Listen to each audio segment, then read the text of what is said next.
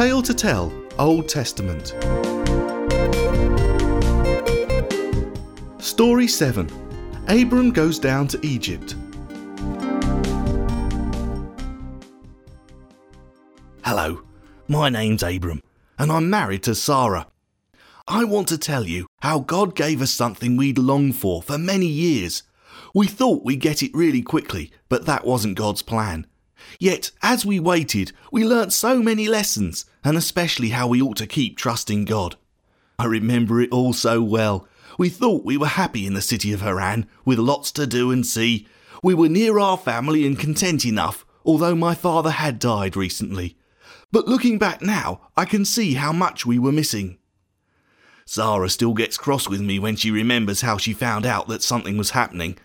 One day, she heard a commotion outside her room, and as she looked out, there I was, rushing around and telling the servants to start packing, saying we were going to leave. It was the first she'd heard about it. I can still remember her voice.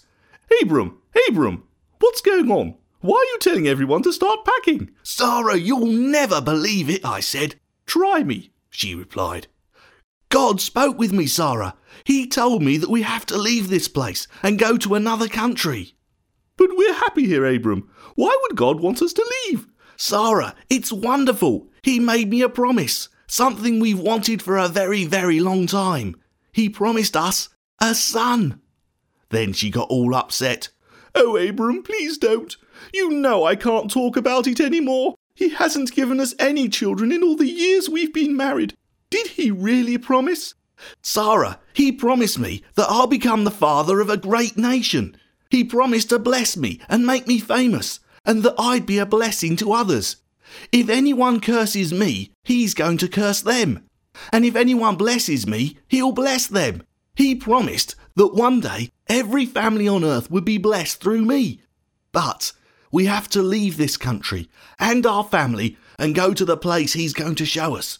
I can't be that father if we don't go. Sarah couldn't believe it. All our married lives we've wanted children, Abram, but God hasn't let us have any. He's given us wealth, but what good is wealth when you don't have any children to leave it to? But now God really has promised? I nodded. Then it's time to start packing. We both thought we'd have the child very soon, but that wasn't God's plan. I think that what was most important to God was that we loved and obeyed him, because over the following years we learnt so much about God, and that even when we couldn't see the answer, we had to trust him that he would keep his promise.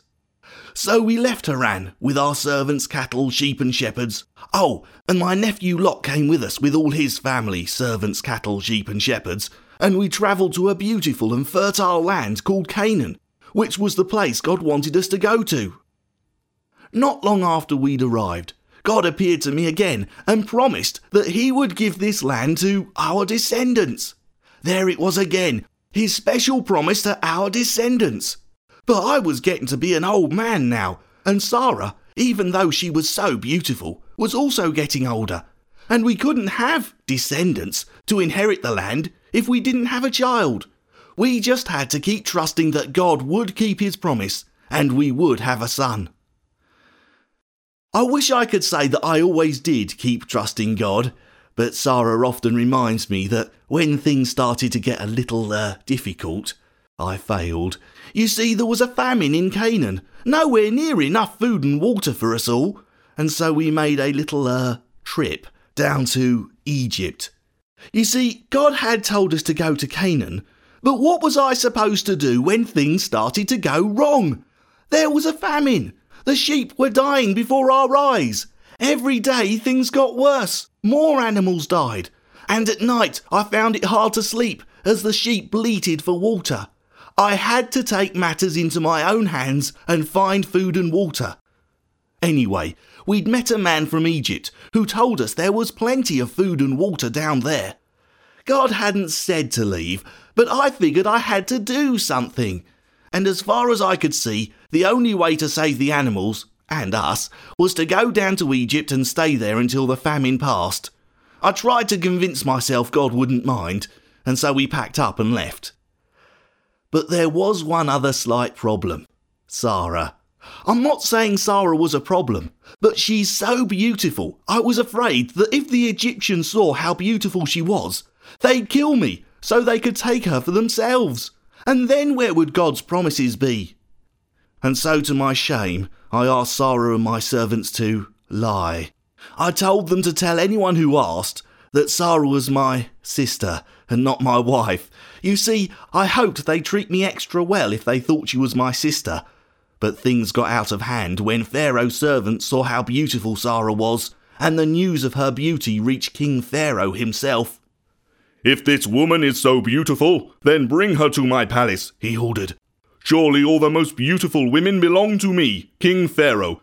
Give her brother Abram riches, but bring the woman to me." They came and took Sarah away. They took her to the palace and the royal harem with all of Pharaoh's other wives. It had all gone wrong. Not only had I lost my wife, but with her any hope of a son. And I didn't think God was very happy with me either. I disobeyed him by leaving Canaan. I'd made Sarah and my servants tell lies because I was such a coward. And now I'd lost Sarah to Pharaoh. But one of the things I have learnt over the years is that God is a loving and forgiving God, and he won't let his plans fail.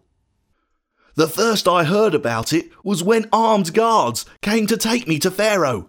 "What have you done to me?" roared Pharaoh. "My family is dying before my eyes. A plague is spreading through my household.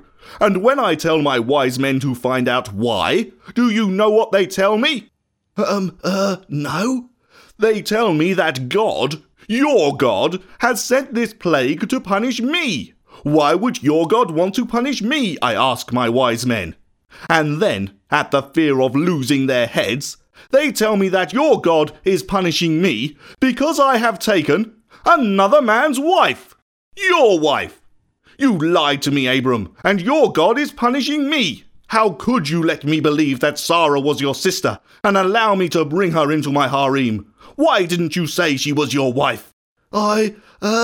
Get them out of my sight, Pharaoh roared, and then turning to his guards, and get them out of my land, them and their servants and all their belongings. I want them out of here and out of Egypt now. It was all very frightening. Armed guards rushed us out of Pharaoh's presence and hurried us back to our tents. Then they made us pack up as quickly as we could and rushed us and our servants and our animals back over the border into Canaan. Looking back on it all now, I'm so ashamed of my behaviour. I wish I trusted God and stayed in Canaan.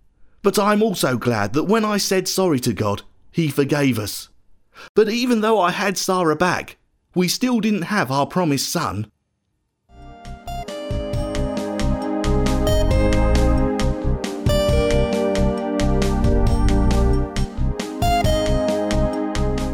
This story is based on Genesis chapter 12.